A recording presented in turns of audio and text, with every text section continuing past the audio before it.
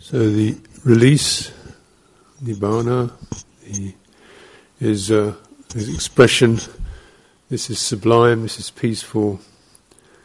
The stilling of all sankhara, the abandonment of all upadhi. This is the release, nibbana. Sankharas is, because these words aren't so easy to translate, but I've been using activities to give the sense of these things are definitely dynamic, so they can be changed. Is it like intentions as a sankhara? It's something you can decide. You can shift that intention from aversion to goodwill, from holding on to letting go, from this, So it's dynamic. It's active.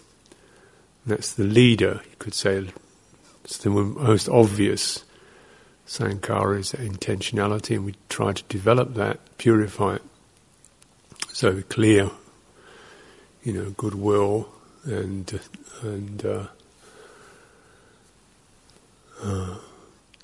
lessening our kind of sensory appetites, restraint, relinquishment, and so forth. It's a gradual process, continual, ongoing process, because being sentient beings, we're very much wired up, engendered into a situation of grasping, holding on to things.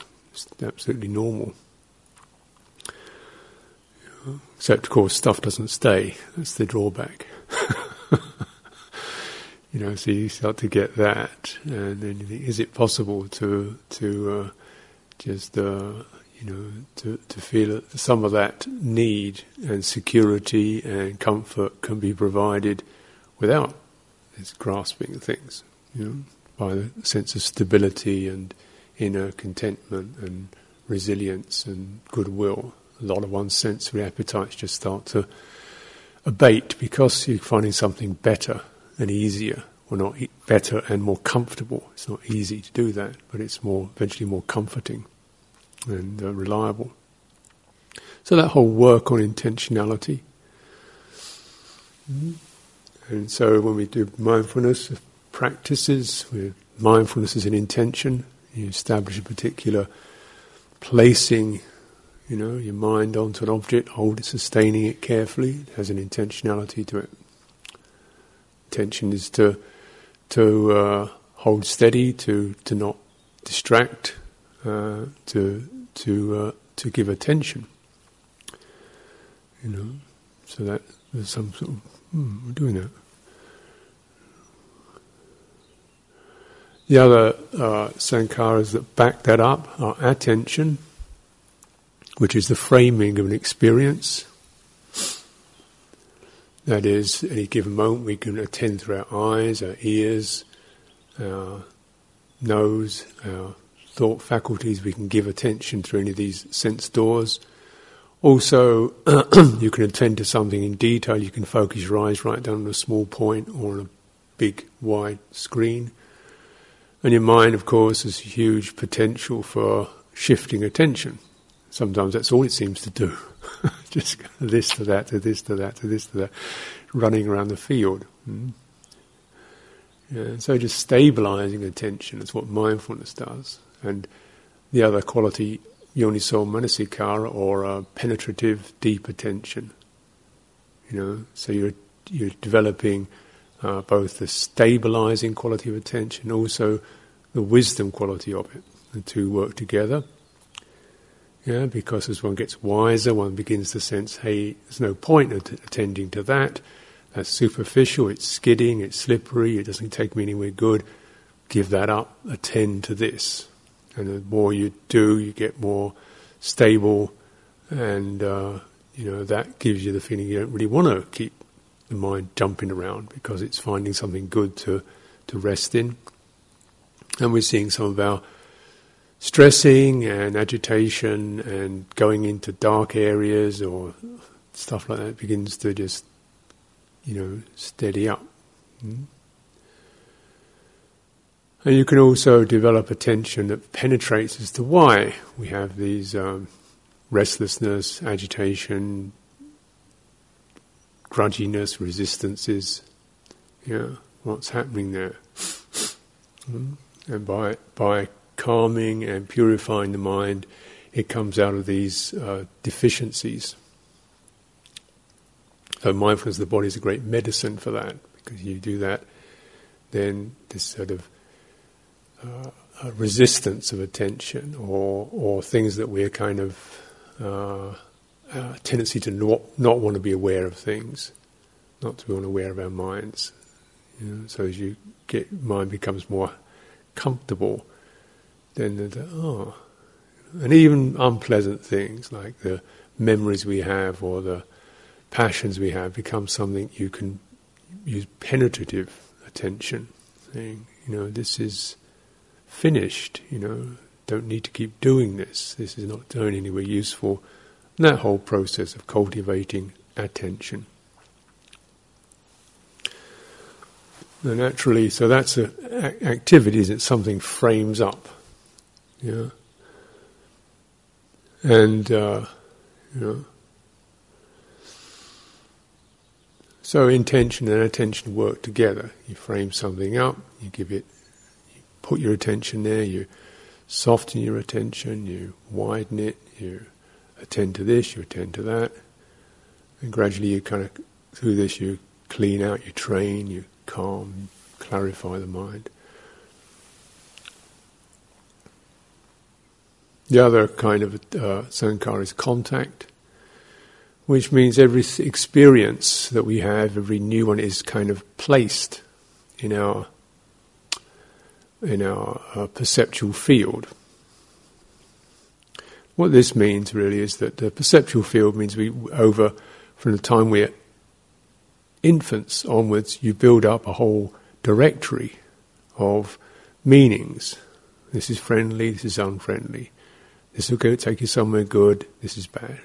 This is what people disapprove of, this is what people like. In other words, we're building up this in-depth directory of basic meanings, information. This is polite, this is decent, this is impolite. There's a mental directory or an emotional directory.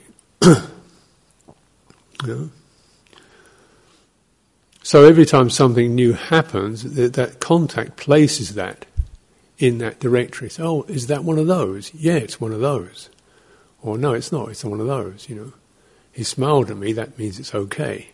He didn't smile at me, that means it's not okay. Your contact keeps kind of placing the current impression into this directory of stored up impressions, what things mean. Yeah? So that's an activity. It's not something we have a lot of say over. It's placing something in your perceptual field.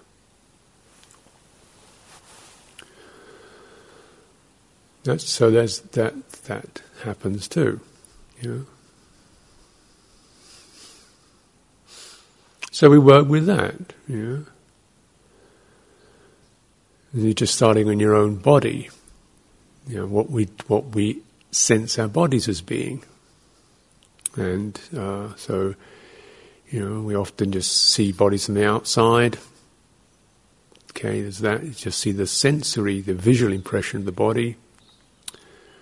But when you're coming into your own body, then you're feeling not just the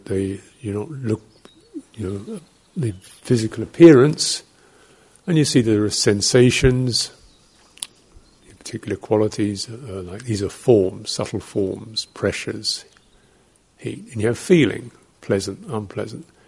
You have energy, which is a subtle kind of sensation, which is the sense of things alive or bright or dull or stagnant, expansive, still, steady. So you have these, and you really want to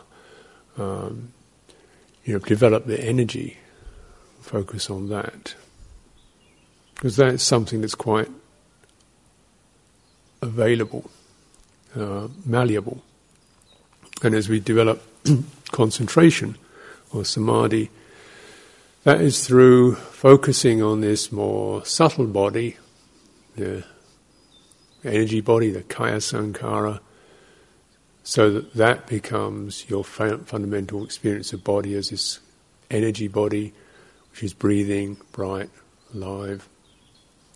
It's not the physical sensations, it's this sense of a subtler. The Buddha says there's nothing more refined or subtle than this subtle body with subtle perceptions. Pleasant. So you're not just an old meat bag,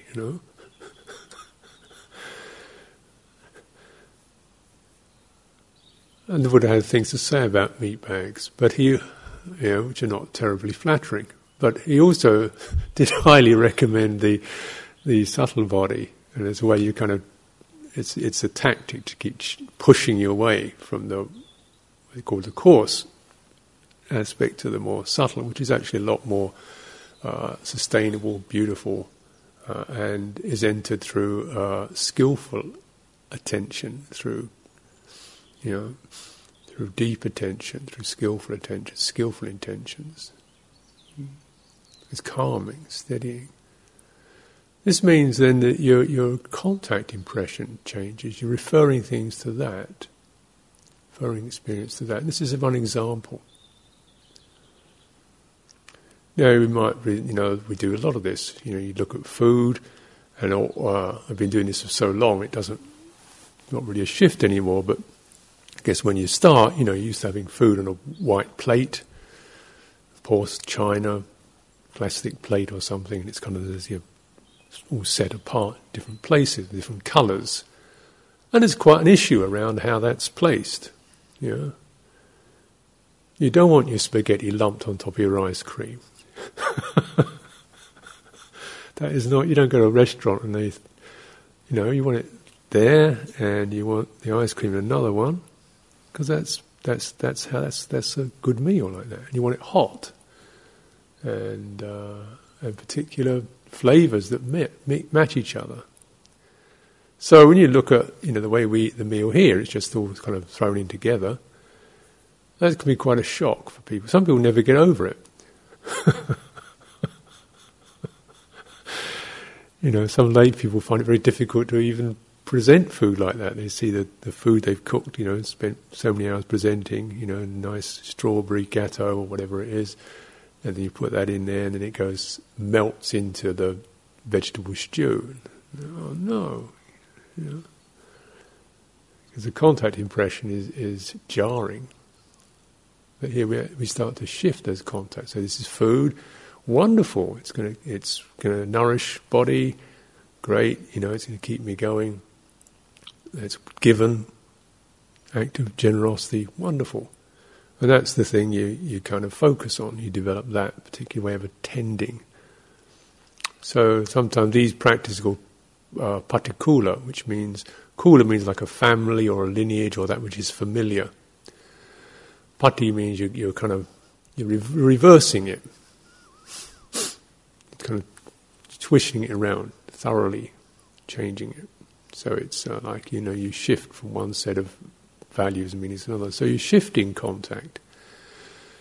Now it doesn't mean that you're not physically touching or tasting, but you're shifting the perceptual field so that the contact doesn't go to, it goes. The activity places it in a different set of references than, wonderfully prepared, nice, attractively set up, into just basically food, fuel. That's the example of shifting contact. So we do this externally and internally. And you can see that obviously a lot of intentionality gets bound up around contact. That is, you contact things in terms of their attractiveness, their desirability, their sensual appearance.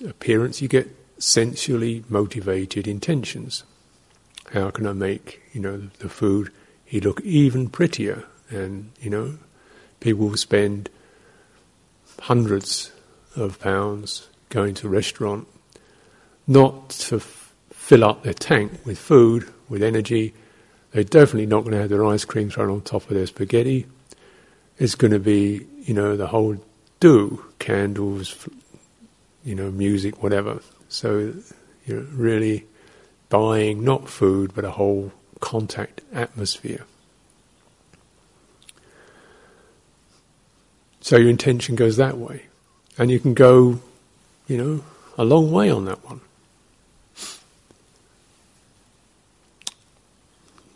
Roof over the head for the night. Here we kind of lie on the floor, and you can't really say, it's time to go to floor. It doesn't sound as interesting as go to bed.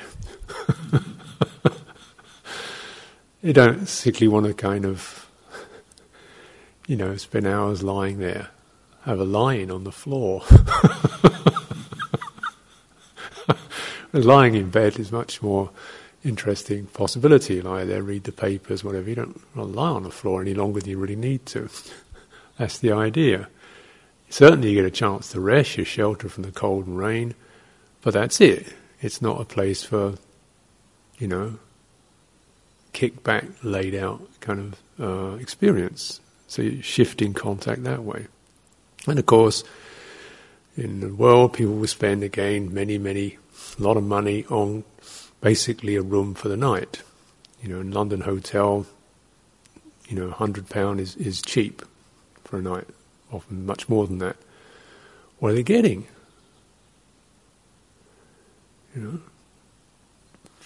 Nice walls, room service, TV and so forth. They're not just getting a place to lay the body down for the night. So again, you can go way, way up. Hiltons and so forth. I don't know how much that would cost. To have somebody carry your bag upstairs or something like that.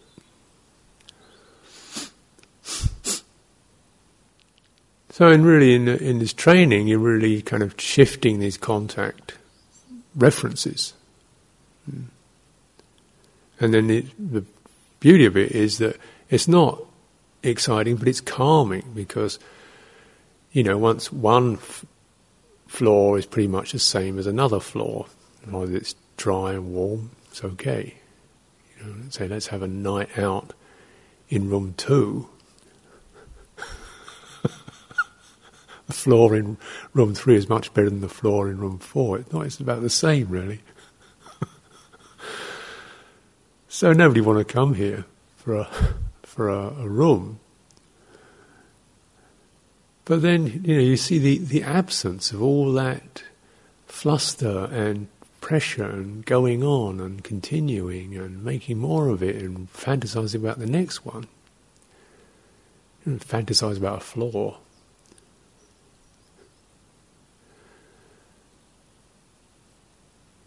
I've never fantasized about a floor anyway. So this training of this is quite...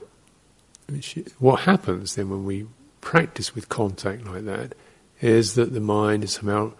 There's a lessening of activities, a lessening of proliferation around something.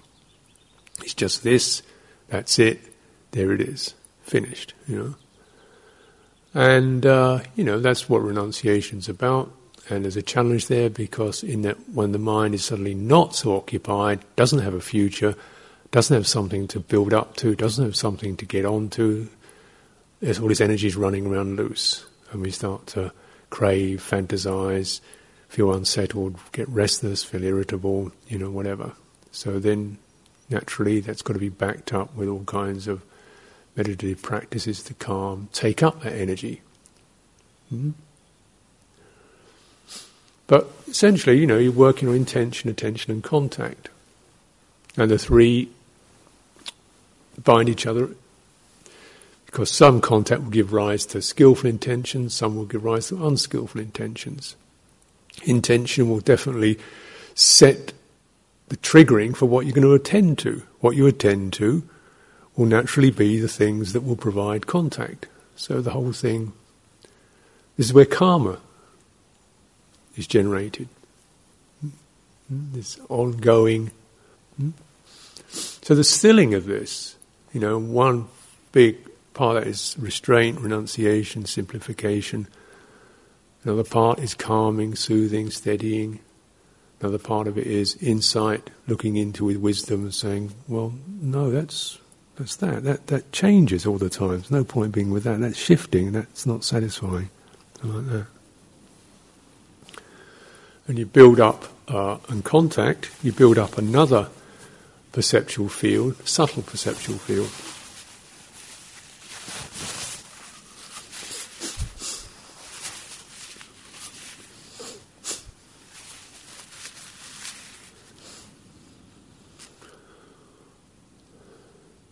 Upadhi is this word, the abandonment of upadhi. Upadhi means something like the foundation, the accumulation, the residue, the substructure, the underpinning. You know. What it refers to generally is like upadana is clinging, taking a support. It's an activity of holding something, getting established on something. Upadhi is the result. What you keep establishing yourself on becomes the support, the ground, the substructure.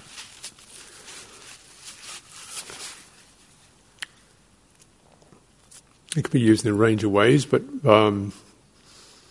very often it's referred to as the five khandha, the five aggregates. This becomes our basic substructure. And with that comes a sense of self. So naturally, the abandonment is this relinquishment of upadana, clinging to the aggregate, to these form, perceptions, feeling, so on. And you could, get it down to almost one reference.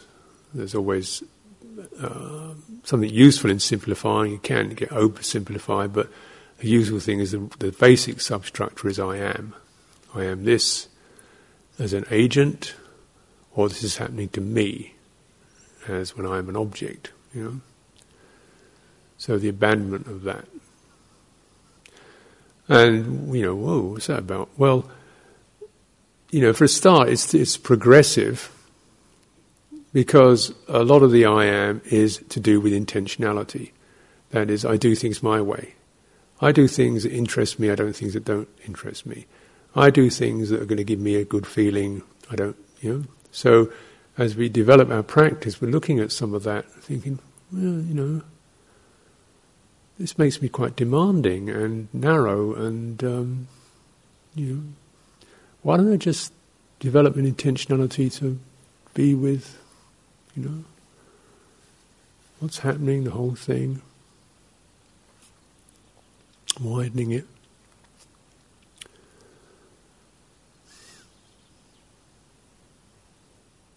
Letting go of some of that selfhood in our intentions.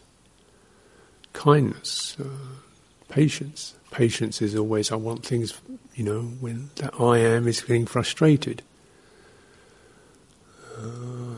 Relinquishment, the I am wants something, put it aside. Kindness, the I am resists, complains. My way of doing things, So we're working on that. So all this is gradually removing or reducing that substructure. Doesn't mean there's no form, no feeling, no perception, but the colonized, habituated, karmically saturated territory is something we are moving out of.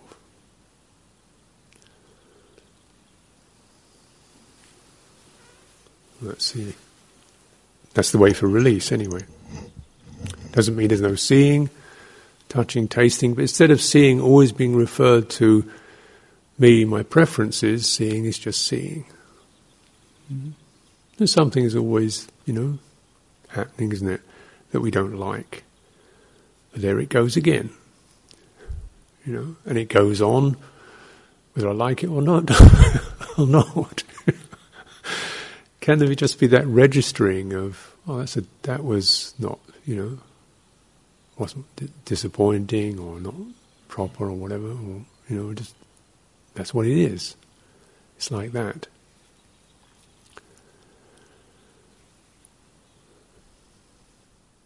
And of course, when we meditate, we're doing this in a microcosm, focusing on the breath, your mind drifts off, then you can make a whole deal of I'm good, I'm no good out of that, or you can just recognize, oh, that's not what it should be, breathing out, what was that about? Okay, then where do you need to put it there? So we're doing that quite clearly. And you see these whole karmic patterns come up, our karmic obsessions, resistances, our stuff. Here there's a big I am, me going on in there. And then you're just doing this simple practice to acknowledge how that feels, coming out of involvement with the story, viveka, non-involvement, oh, it's that. Then feeling in your body, using that as a way of no longer getting so engaged, involved with it, calming, releasing, becoming more equanimous, dispassionate, letting that pass. So that's like, drip, drip, drip. You're continually, just discharging those tendencies.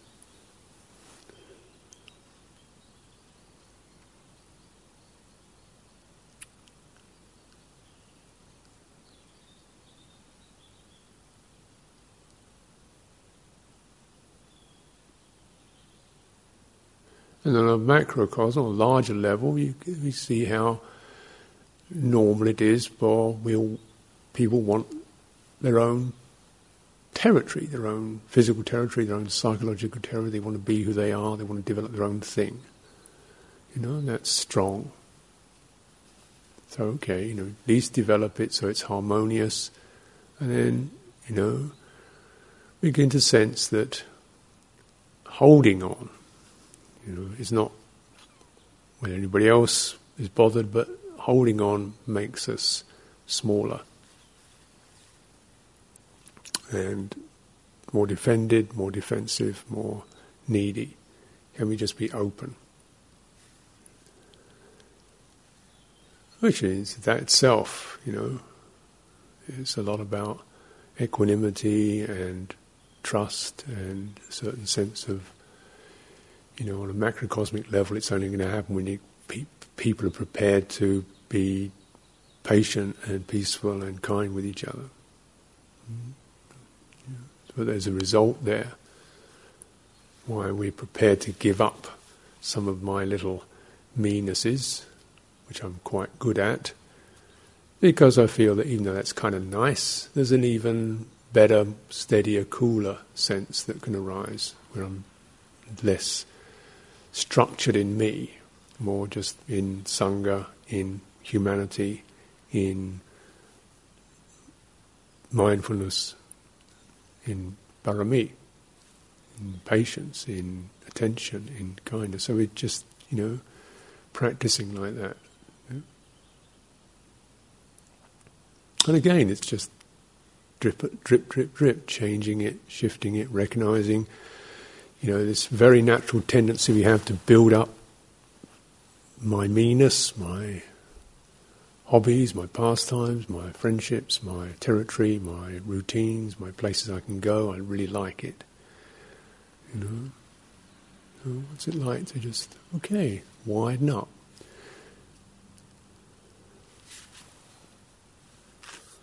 Just notice things like, people after a while, I can't sit in a group, I need to be on my own. Well, there's 7 billion people on this planet, mate. I mean, you've got 7 billion problems.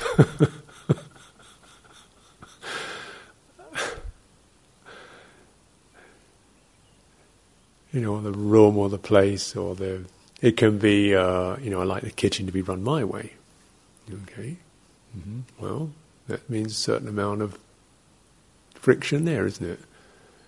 Yeah. So this is all things that even committed practitioners find they're coming to this edge on how to, acknowledge that. Okay, well here there is this holding or defensiveness or heart rigidity or forming up. How do we practice at that place? seeing which is really going to be for my long-term welfare, and it's not just a collapse, not just a subjugation of self, but a movement to something larger. Why this practice of relinquishment and ceasing is not, it's to be done through wisdom and virtue, paramita, perfections. It's like seeing that one is getting actually a bigger result of equanimity, of lessening stress, not just, I've got to conform, It's not about conforming, it's about the difference between conformity and harmony. Conformity is outside, external conformity. Harmony is more coming from the inner quality of, meeting those edges where we chafe and, and what's there. And,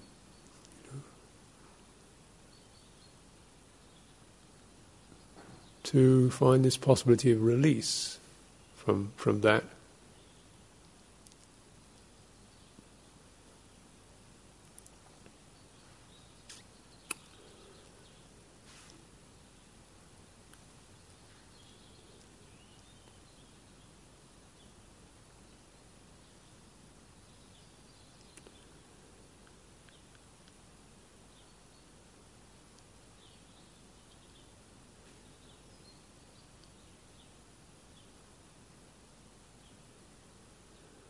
So on the macrocosmic level, it all gets to be very interesting. What would I go if I went to some other monastery that didn't have coffee? Well, I don't think I could handle that. Or there's no solitary practice. Oh, I don't think I could manage that. Or I had a lot of, ceremonies. I don't think I could handle that. I'm not going to go there.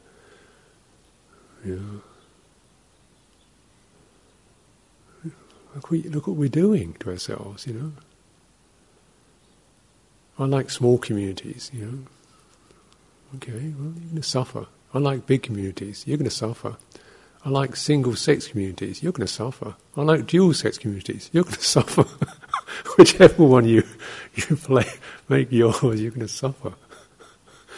Can we meet those edges where we're challenged? And, that's good, rather than, no, this is making me unstable. Oh, it's good, There's something I have to, accommodate here.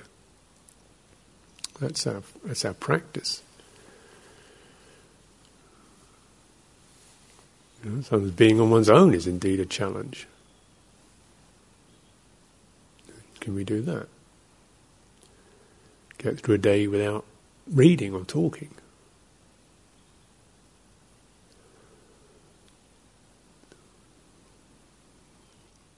So it's all,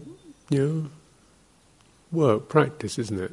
But the abandonment, this is what we're aiming for, and hopefully, in a graduated and steady and calm way, how we can not, move, shift, find our mind widening, softening beyond its normal foundations. And it's beautiful to be part of this process.